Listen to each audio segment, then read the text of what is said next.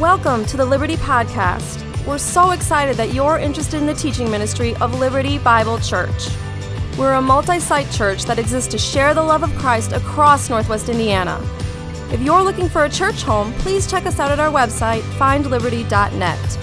Thanks again for joining us as together we're transformed by the teaching from the Word of God. Scripture from this morning is 1 Corinthians chapter 2, verses 1 through 5. So hear now the word of the Lord. And I, when I came to you, brothers and sisters, did not come proclaiming to you the testimony of God with lofty speech or wisdom. For I decided to know nothing among you except Jesus Christ and Him crucified. And I was with you in weakness and fear and much trembling. My speech, my message were not in plausible words of wisdom, but in demonstration of the Spirit and of power, so that your faith might not rest in the wisdom of men, but in the power of God. And this is God's word.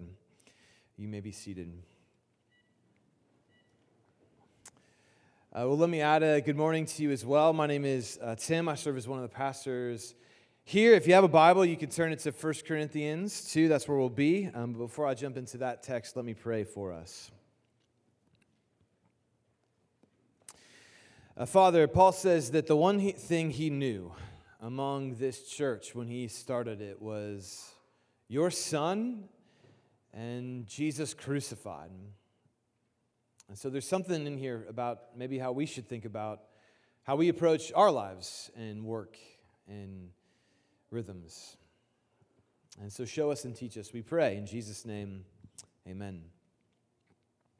Well, Paul says in this passage that his entire way of life is about this, knowing nothing except Jesus Christ and Him crucified.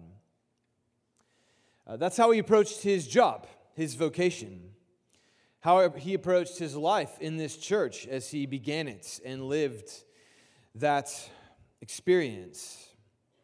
And so what does he mean when he said, I lived among you and only wanted to know one thing, and that is Jesus Christ and Him crucified? What is he saying? And what would it look like for you to take up that vision of life? For you to go into your school tomorrow and know nothing among your classmates except for Jesus Christ and Him crucified? What would it look like for you to roll into your office tomorrow, or maybe Tuesday if you got tomorrow off, and say, I know nothing here among you except Jesus Christ and Him crucified? What would that look like in your family, in your marriage, among your siblings? Or the real test, what would that look like if you knew nothing but Jesus Christ and Him crucified at your family gatherings? That the question I want to put to us this morning is, what kind of life knows nothing except Jesus Christ and Him crucified? And so to answer that question, I want to start where Paul starts, in verse 1, where Paul says, when he came to this church in Corinth to start it, I came to you, brothers and sisters.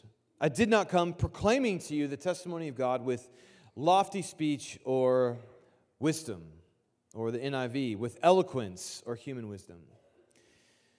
Now, I believe these are some of the most misunderstood words in all of the New Testament. That many Christians hear what Paul says by this and believe that what he's saying is Paul was purposefully not interesting in his preaching or teaching, that he never used any kind of rhetoric, never told a story to tug on emotions, refused all speech-giving devices, didn't try to persuade them with arguments. He just preached the word, pure, unadulterated, no eloquence, no persuasive strategies. Is that what Paul's saying? Because if it's so, I have license to bore you out of your mind every week. And you can say nothing. It's just Jesus Christ and Him crucified. Is that what Paul is saying? I don't think so. And a few reasons. One is that reading of these verses doesn't line up with what we know of Paul in the book of Acts. So just before Paul gets to the city of Corinth in Acts 18, in Acts 17, he's in the Greek city of Athens. And it was the place where all the most brilliant teachers and philosophers were, the place with the best universities. They spent long portions of the day debating ideas. And Paul goes there to preach, and after he's preached there on a while in the city of Athens, a few leaders from the city come to him and invite him to speak at a place called the Areopagus. The Areopagus was where philosophers went to debate the latest ideas. And the only people who were invited to speak there were people who were compelling and persuasive and had interesting ideas. So the fact that Paul was invited to speak there was proof. He spoke in powerful, compelling, eloquent arguments. And then Paul goes there to preach. And when you find what he said in Acts 17, he quotes no scripture at them, only two of their own poets, to show them your own culture is pointing you to the gospel. You should listen to your poets and believe in Jesus. So if we read the book of Acts, it's like, well, Paul clearly tried to persuade people and used eloquent arguments. But also, this is like that reading of these verses is totally contrary to what we know of 1 Corinthians. Any theologian or scholar of the Greek language, which is what 1 Corinthians was written in, would say this is some of the most compelling and persuasive rhetoric that you will read. And proof of that is, if you go to a wedding this coming summer, most likely 1 Corinthians 13 will be quoted there. Whether they're Christians or not, it's some of the most beautiful, dare I say, persuasive language ever written. And so almost any commentator of 1 Corinthians notices this. Paul is using heavy irony here. What he's doing is saying, in really eloquent and persuasive language, he's saying he refuses to use really persuasive and eloquent language. And the Corinthians would know what he was doing. He knew what he was doing. The point of this passage is not teach the most boring way you can imagine and don't try to persuade anyone the truth of Jesus. That's not what he's saying. So what is he saying? And I would sum up what I think Paul is saying with this, that a life of knowing Christ crucified places no value on the world's assessment of Jesus. When Paul says, I did not come with eloquence, he's not saying, shut down all apologetics ministries immediately. Stop trying to persuade your non-Christian friends to follow Jesus. Stop all of it. He's not saying that. What he's saying is that the message of the cross will never pass human standards. There's no eloquence possible that could ever make the story of Jesus just make total sense on the world's terms and values. Paul knows the message, Jesus Christ and Him crucified, is ridiculous on its face and will never pass the human institutions that we build to judge what is true and not.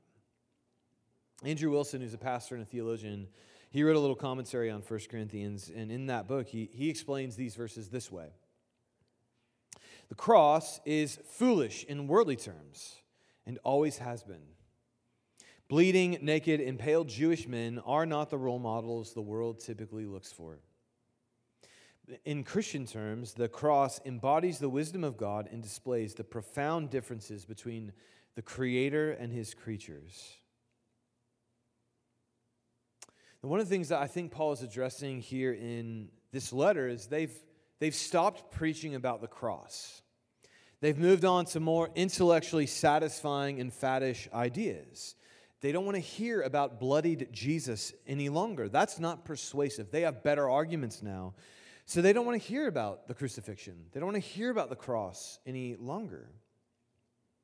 And it's a problem you and I will continue to encounter today. When you roll into school tomorrow, work tomorrow, your family or neighborhood events, we carry a message that will never pass human muster and standards. And we just have to name that and be okay with that. And even that has implications for our own discipleship to Jesus. Are you struggling with a teaching of the Scriptures? Something in the Bible, something Jesus said, something that's in the Old Testament, because it just sounds so backwards or grating or like, ooh, they believe that then? Is there anything in the Bible you feel that way about? Like, surely there's something you've read. It's like, I don't know about that. And most likely that struggle exists because there's something in the Bible that does not pass the values of our common culture and world today. the standards of our world. So what part of the Bible do you not like? Is it the Bible's teaching on marriage and sexuality? Is it what Jesus or the Scriptures describe when it comes to race and ethnicity? Is it what the Bible talks about when it comes to men and women, gender? Is it how the Bible talks about what you should do with your money and your generosity? The bottom line is, like, the Bible just absolutely grates on things we take for granted that are the common values of our world. And so we should be asking, not, can I believe this, but what values am I using to judge the Scriptures, to judge what Jesus has said about himself? Whose values are you judging the Bible by? Because there's some problems once you begin to ask that question. For example, one of the movies nominated for Best Picture is a movie called Zone of Interest. And it's a disturbing film. The plot is of an upper class German family living their normal German life. And you don't see it here, or you kind of see it in the background, but their normal German wealthy life is lived right next to Auschwitz. And the father of the home works at Auschwitz. And so the film is a meditation on how a normal, educated, loving family could be so complicit in the worst evil we could imagine. And this should give us pause, I believe, because Germany in the 1930s boasted some of the best universities in the world, the best art collections in the world. It had the most influential seminaries and theological schools of its day. And it was, by all intents and purposes, the best a human culture could offer. And it also gave us the Holocaust, the most educated, cultured culture of its time gave us the Holocaust. And it's obviously, that's an intense example, but look at anything that our great-grandparents said and took for granted, and so much of it now we look back on with like, we're horrified. Read what was written and taken for granted in the 1910s and 20s, and it will disturb you. And our belief could be, well, now we've arrived, and our great-grandchildren will look at us and think, what brilliant ancestors we have that we have descended from. No. They're going to be every bit as embarrassed by what we believed and took for granted as we are of our great-grandparents. We just don't know what those things are yet. And my point is, many of those things that will embarrass our great-grandkids in just a few decades are the very values we're looking at the Bible and saying, no, you can't believe that. Whereas if you could just live 80 more years, and I'm sorry, most of you won't, if you could live 80 more years, you would see the value you're judging the Bible with now will be embarrassing at one point. No one will hold it. No one will think that's true. And so that's what Paul is saying, is you can't judge the standards of the gospel by the values of the world.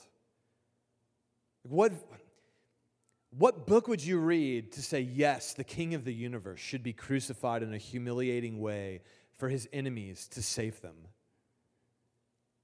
Like no one thinks that way. And so Paul says, I can't, you want arguments and intellectual faddish debates, and listen, all I have for you is the King crucified. And that will never be an eloquent argument. So that's first, don't take up the world's assessment of the cross.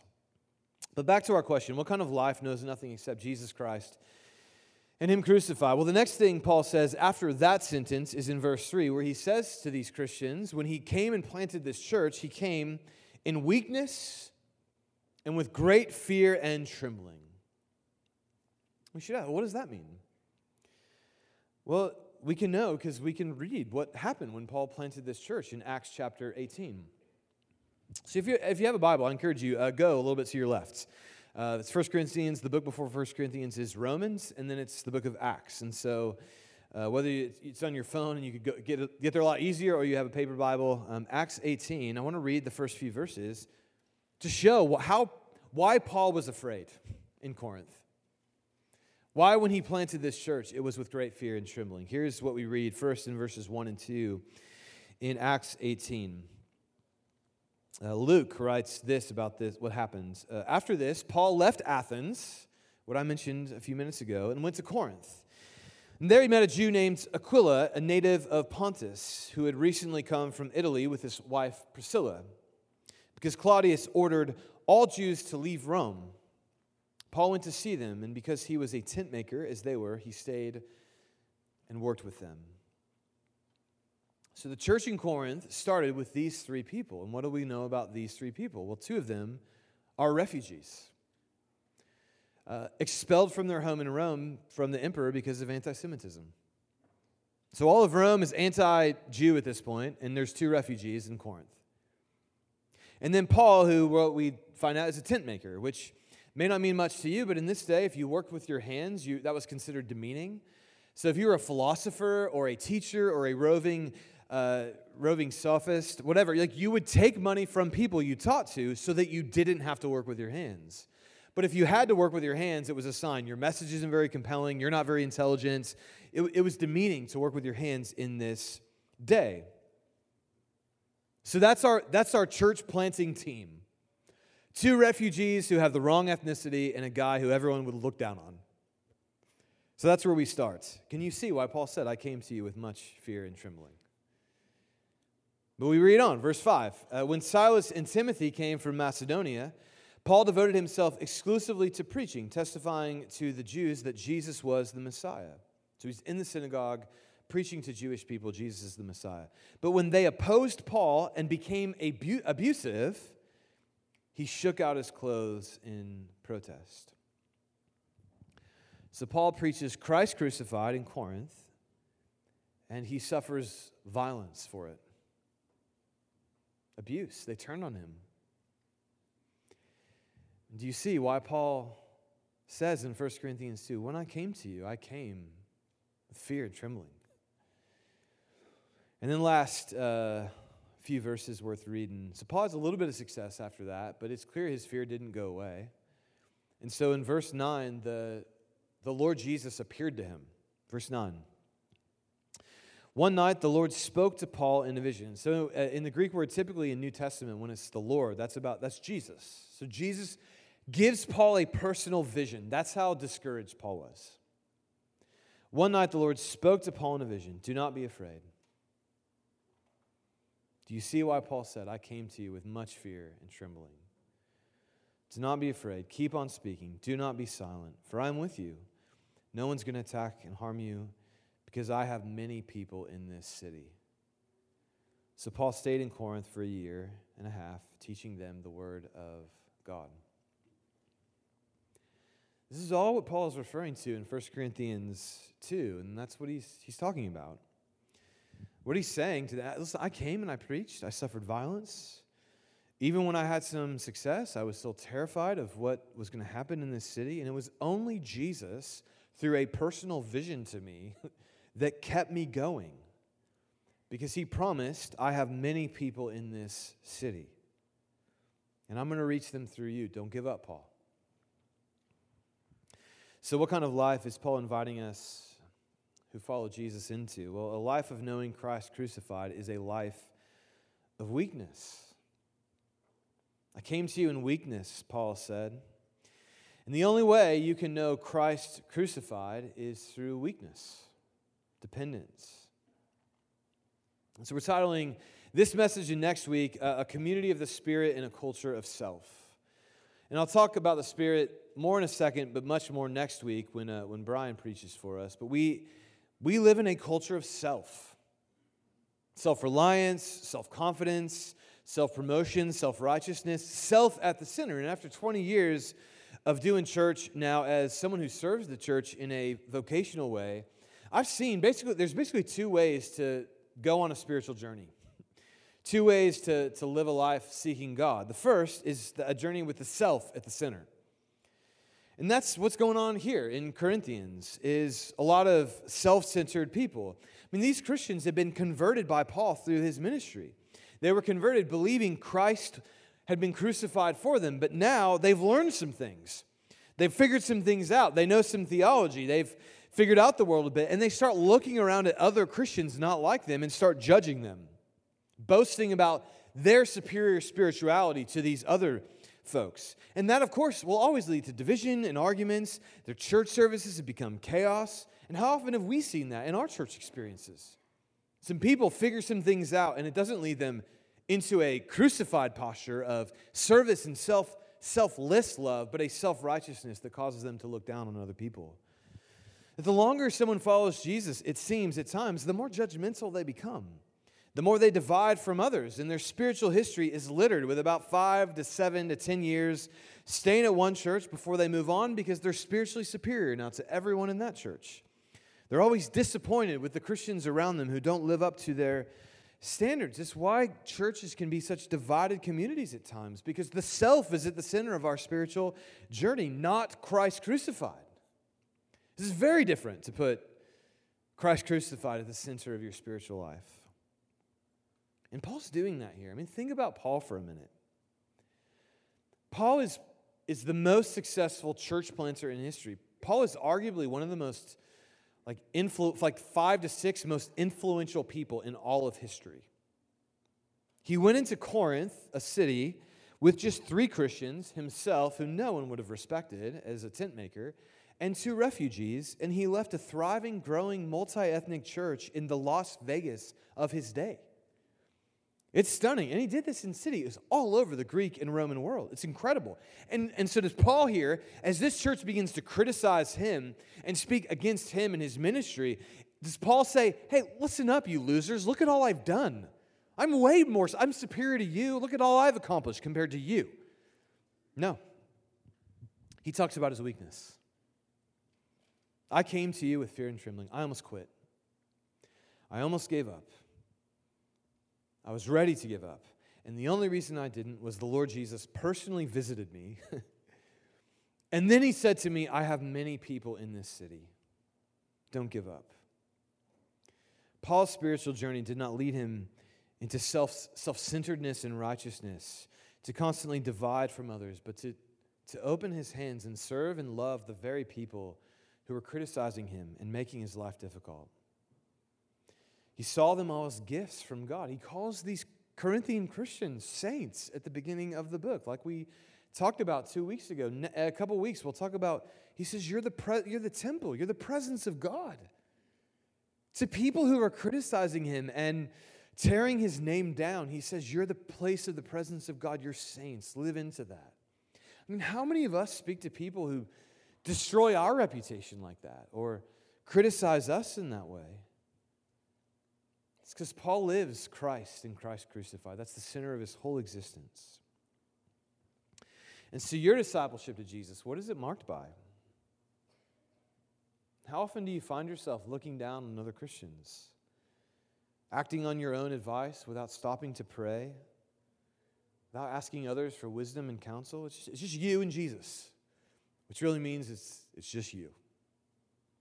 I mean, I'm just like, I hope you heard Giovanna's story. I mean, how many of us, oh man, we got a bunch of pews to get rid of. What do? You pray. How many of us would pray to, for God to find a home for these pews? I mean, maybe you're more spiritual than I am, but I wouldn't do that. But Giovanna, I'm going to pray. And then what does the Lord do? Some guy in Brooklyn is praying. You can't make that stuff up. It's reliance, it's humility, it's dependence. And yet how many of us, we're too impressed with ourselves to pray, too looking down on others, ourselves at the center of our own spiritual journey. Or on the flip side, how much do you find yourself loving people you disagree strongly with? Listening to them and honoring them?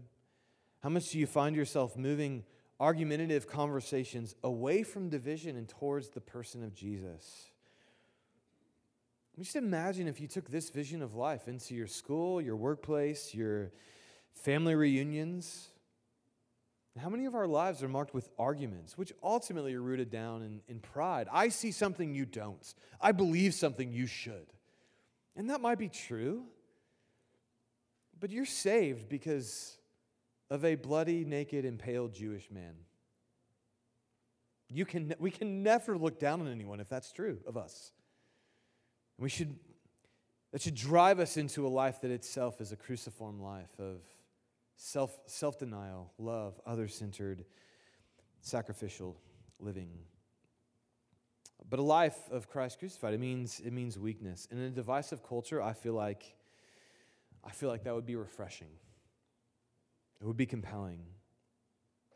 That a life centered on Christ crucified means humility, knowing our salvation is rooted in Jesus and not ourselves. And maybe you hear all that and think, okay, that means being a Christian means weakness. People run all over me through my whole life. Is that what you're saying? No, I don't think that's what Paul is saying, because Paul ends in this place. He says that a life of knowing Christ crucified is a life in the demonstration of the Spirit's power. What does that mean? And so he says that, like, he wants their faith not to rest on human wisdom, but on God's power.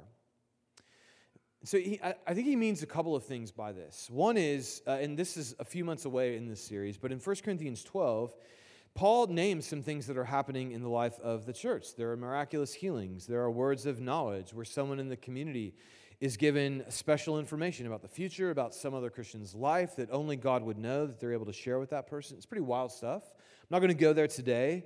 There's a lot of debate about that in the church today, but where everyone agrees is that stuff did happen as the church was spreading out into the non-Christian world. There was powerful demonstration of the supernatural to make good on the claim that Jesus was the Messiah. We'll talk about more of that in a few months. I don't think that's what Paul is primarily referring to here, because he's primarily speaking about his own preaching.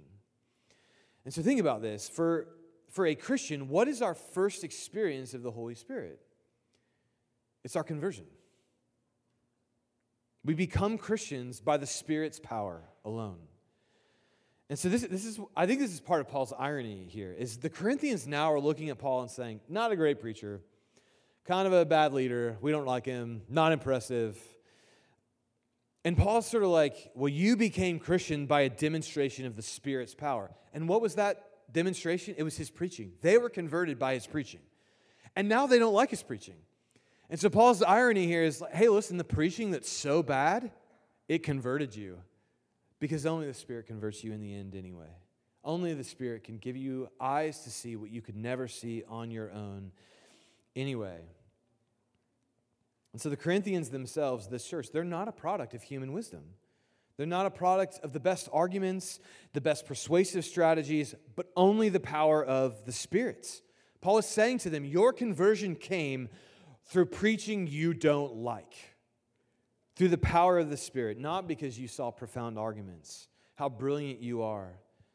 No, the Spirit did that in you, converted you, overwhelmed your life, and led you into life with Christ. And this has a really important implication for us. If you become a Christian through the work of the Spirit, not on human wisdom, not because we live up to the world values, but only because of the power of God, and that means because you live by the power of the Spirit, you can share Christ crucified expectantly. When I was in middle school, the Indiana Pacers went on some epic playoff runs. And I grew up in Indianapolis, so I love the Pacers. And we got close to beating Michael Jordan in the Eastern Conference Finals, Game 7, in Jordan's last year. I think that's why he retired. He didn't want to face the Pacers again. So in Indy, like when this was happening, everyone watched the Pacers. It was an incredible, incredible deal. And as that was happening, at the end of games, when the Pacers won and they would argue or interview players, some of the players would say, I want to thank Jesus Christ, my Lord and Savior. And I believe, my memory may not be correct, but I'm like so confident that at one point, even Reggie Miller said that. The best player on the Pacers. I want to thank my Lord and Savior, Jesus Christ, which of course means you Bulls fans were rooting against Jesus Christ's team. You got to deal with that however you want. But like as a Christian in Indianapolis, like Reggie Miller is on our team. Now I've got credibility in my middle school to talk about Jesus. If a celebrity, and I think Christians were like that. If a celebrity talks about Jesus, or we can make Christianity look cool, more appealing, then we can share our faith in workplaces, schools, family reunions. And Paul's saying, no. Jesus will never be cool. The world's value system will always find Christ crucified ridiculous. But we don't need the world's approval, and we don't live by the world's power. We live by the power of the Spirit. And He can do what we will never do with even the best well-reasoned argument. And this should give us great confidence to go out into the world and move in the power of the Spirit to talk about Jesus. Because it's so easy to think when we go to school, when we go to work, hang with our neighbors, to think, I need the right arguments, just the right response. The only way anyone will ever see that Jesus is compelling is when Reggie Miller thanks Him personally on national television. No. You need two things to share the gospel compellingly. That Christ was crucified for you, that happened, and the demonstration of the Spirit's power through you. And if you're a Christian, the Spirit's living in you and wants to do that through you. You don't need arguments. They can help. I'm not saying kill apologetics ministries. I'm not saying don't ever go to Moody. It's like, go to Moody. That's great. Do that stuff. But it's not what you need. It helps, but it's not what you need. What you need is Christ crucified in the power of the Spirit. And Paul is saying, this is where you started, church in Corinth. It was not my compelling preaching. It was not because I was a type A go-getter that impressed all of the leaders in Corinth and everyone thought, that's the new thing, let's all go follow that. No, this church was started by a discouraged pastor and 2 refugees. So afraid that God actually had to appear to Paul through Jesus to tell him not to quit.